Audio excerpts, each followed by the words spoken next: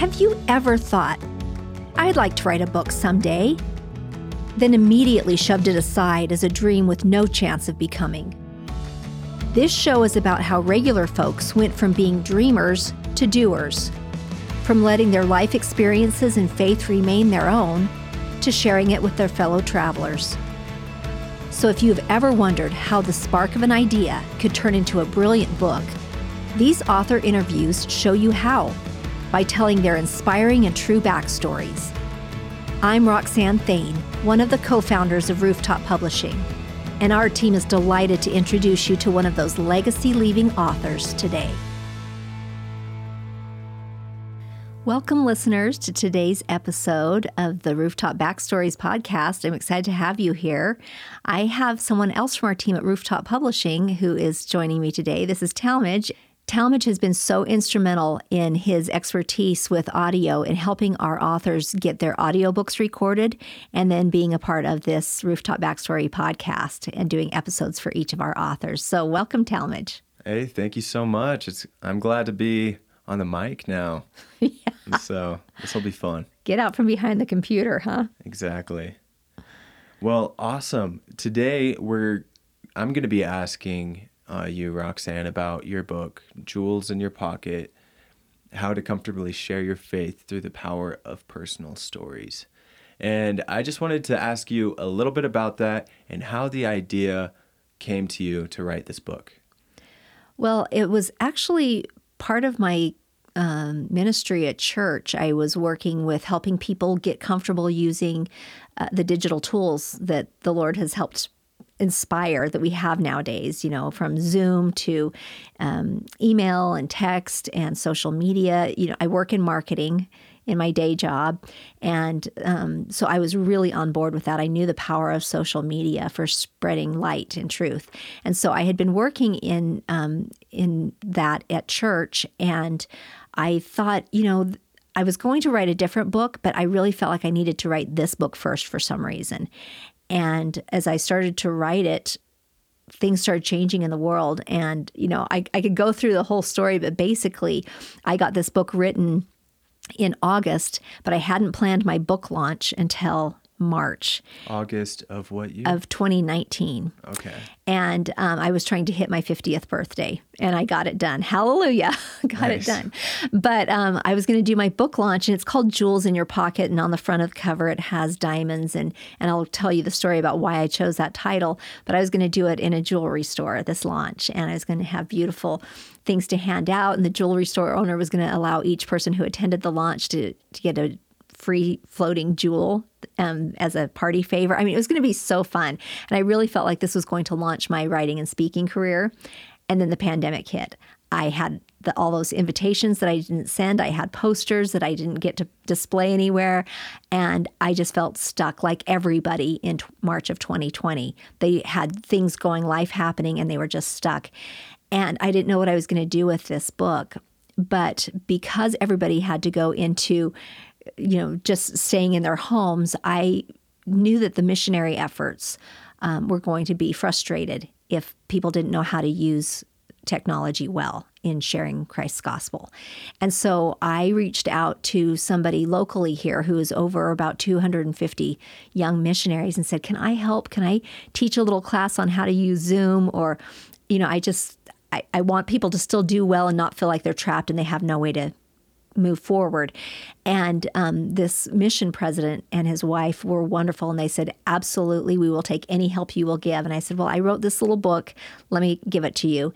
And they said, we want to do all of it, which then led to us building a Facebook page called The Road to Hope and Peace, which shared conversion stories, people who had converted to Jesus Christ and become Christian and how their lives had been blessed by that. And it started a Real People, Real Journeys bio videos that we did, short videos that we just put out to bring light and hope and peace in a really difficult time in the world's history. And I looked at that experience and thought, I had a plan for how I wanted this to go, and God had a better plan.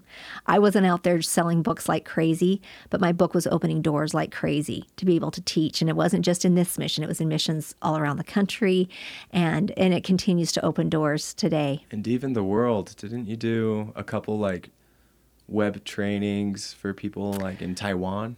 We did do some young adult classes that we taught, and with Christine Van Wagenen of Rooftop Publishing as well, talking about Collective Brilliance, our other book. And anyway, it's just been it's been really a joy to see what technology can do for getting a good message out there. It's not just the book. The book is the beginning. It's kind of the door opener. It's kind of your business card to say, I actually have something to say, so much so that I took the time and the money to invest in putting it into a book. And then the opportunities start to flow. And it's, of course, all the glory be to our Heavenly Father for that. Yeah. And going back to all the time and everything that you put into it, how long do you think it took you to get everything ready for this book, from writing to finally It probably having it ready? took me 6 to 9 months, with a couple of writing retreats where I'd go away for 3 days and just really put my head down. It took an editor, it took a proofreader, it took a designer, an interior designer, the typesetter, and then the cover design. And it was a really great experience. And it came out, right on my birthday. So down to the wire. So whatever your deadline is, just set a deadline, because it will actually happen by then. If you don't set a deadline, it will rarely come to fruition. It just doesn't. None of us get stuff done without a deadline. It's so true. So true. What was one of your obstacles that you faced while writing this book? Well, this is everybody's obstacle. It's like, who are you? Who told you that you knew enough to write this book? But fortunately, I've had this great blessing in my life that I was told to write by the Spirit, truly, when I was 12 years old. And it happened when I was in a Sunday school lesson, and our teacher was teaching about the power of writing in a journal and how we really need to record our life experiences. Well, I was 12. I mean, what kind of experiences was I really having? But never had any lesson that I was ever taught entered my heart with so much force. And I started to write in a journal every Sunday from 12 on.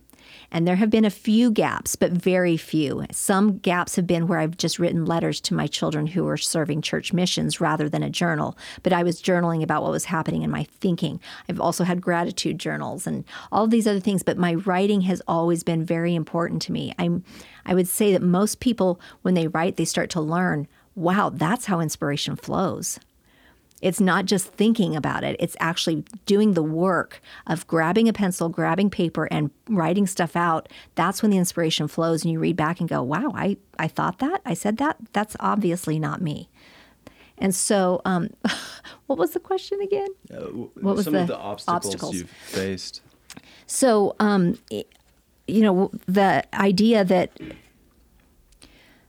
the idea that you shouldn't be writing is very common. And I think that a lot of people are worried that if they can't be perfect, they shouldn't even start. But I truly believe, and it comes from my experience as a historian, that every life is worth recording and every story has power. In fact, one of the things I wrote in the book, this Jules book, is that the stories we choose to tell and retell ourselves hold incredible power over our moods, relationships, and ultimate progression. So choose stories that build your faith. I've seen people, family members, who choose to tell the stories of the tragedies in their life over and over until they become such a dark and gloomy person that they have no power in anyone else's life. They have no power to bring about joy or productivity. And I've seen people who have gone through horrible things who choose to focus on the good, faith-promoting stories and the power that God has had in their lives. And they are happy, and they are influential, and they are joyful. They attract people, and that's who you want to be. So I had to take some of my own medicine in telling myself, I need to have this story put out there. I'll tell you one story that really illustrates the biggest obstacle I had. I was so excited when the books were finally printed and the truck driver dropped off the boxes of books.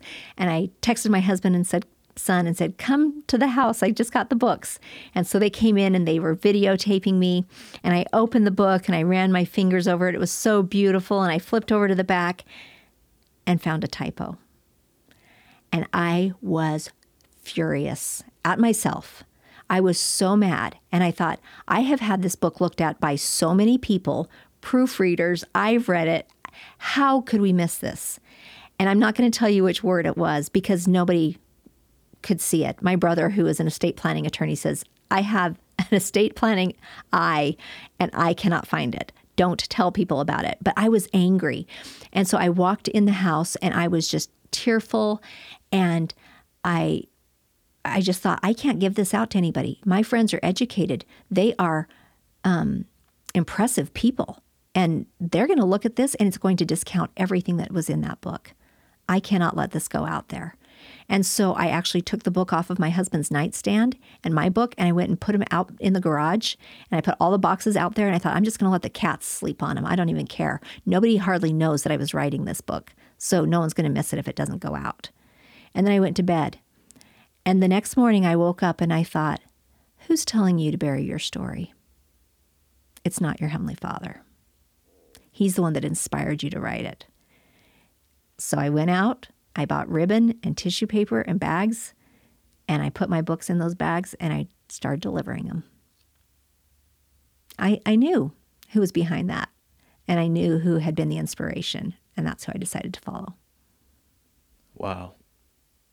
Yeah, that is incredible. And it is those voices of doubt that we need to just disregard completely when it comes to our dreams, our passions, or something that we just know is objectively a good thing that you are doing. We just need to disregard all of those ideas of doubt. Yeah. That's amazing. Could you tell me one of the happy surprises that happened when you were publishing this book? Because we already kind of heard one of the sad surprises, but was there anything that kind of was like, oh man, I'm glad that happened? Yeah.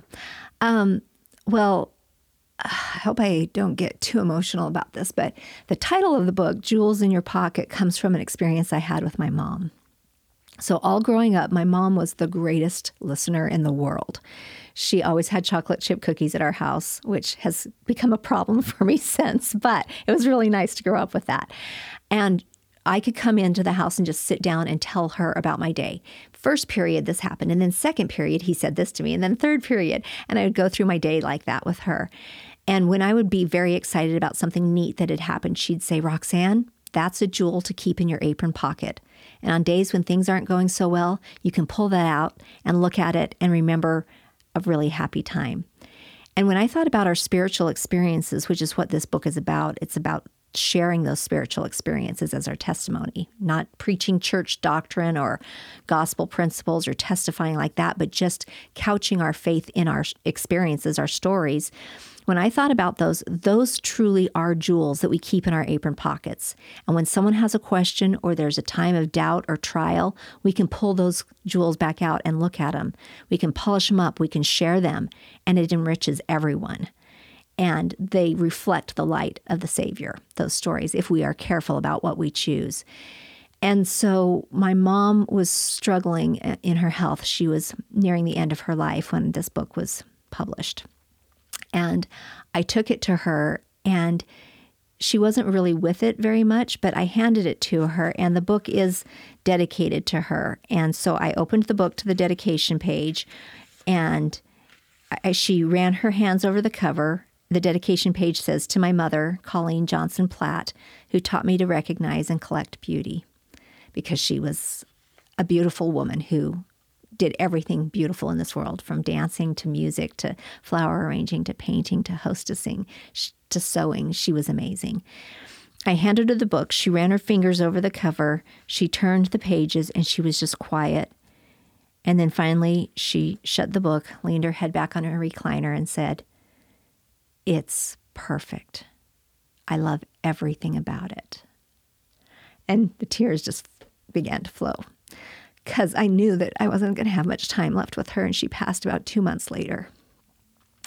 I just wanted her to know that I had heard her and that she had had a massive impact on me. And by her listening to my stories, I learned to value others' stories. And that's why I'm promoting people writing their stories today at Rooftop Publishing. That is beautiful, man. I probably know this book more than most people because I was the one that recorded the audiobook. Right. I read it before then. I edited the audiobook. I made sure everything was good. So I've probably been through this book 4 or so times. Yeah. And I have to say, it is a beautiful book with so many beautiful stories. And I was wondering if you could share one of those stories or a principle from the book that, I don't know, can give the listeners just a little sneak peek. Yeah, you bet.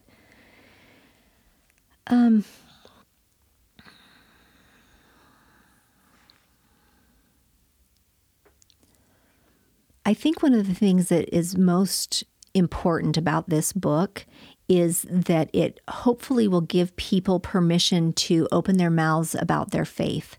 We live in a really divisive time in the world's history where people are worried to offend if they come across too strong, and so they will really pull back and not share their true feelings.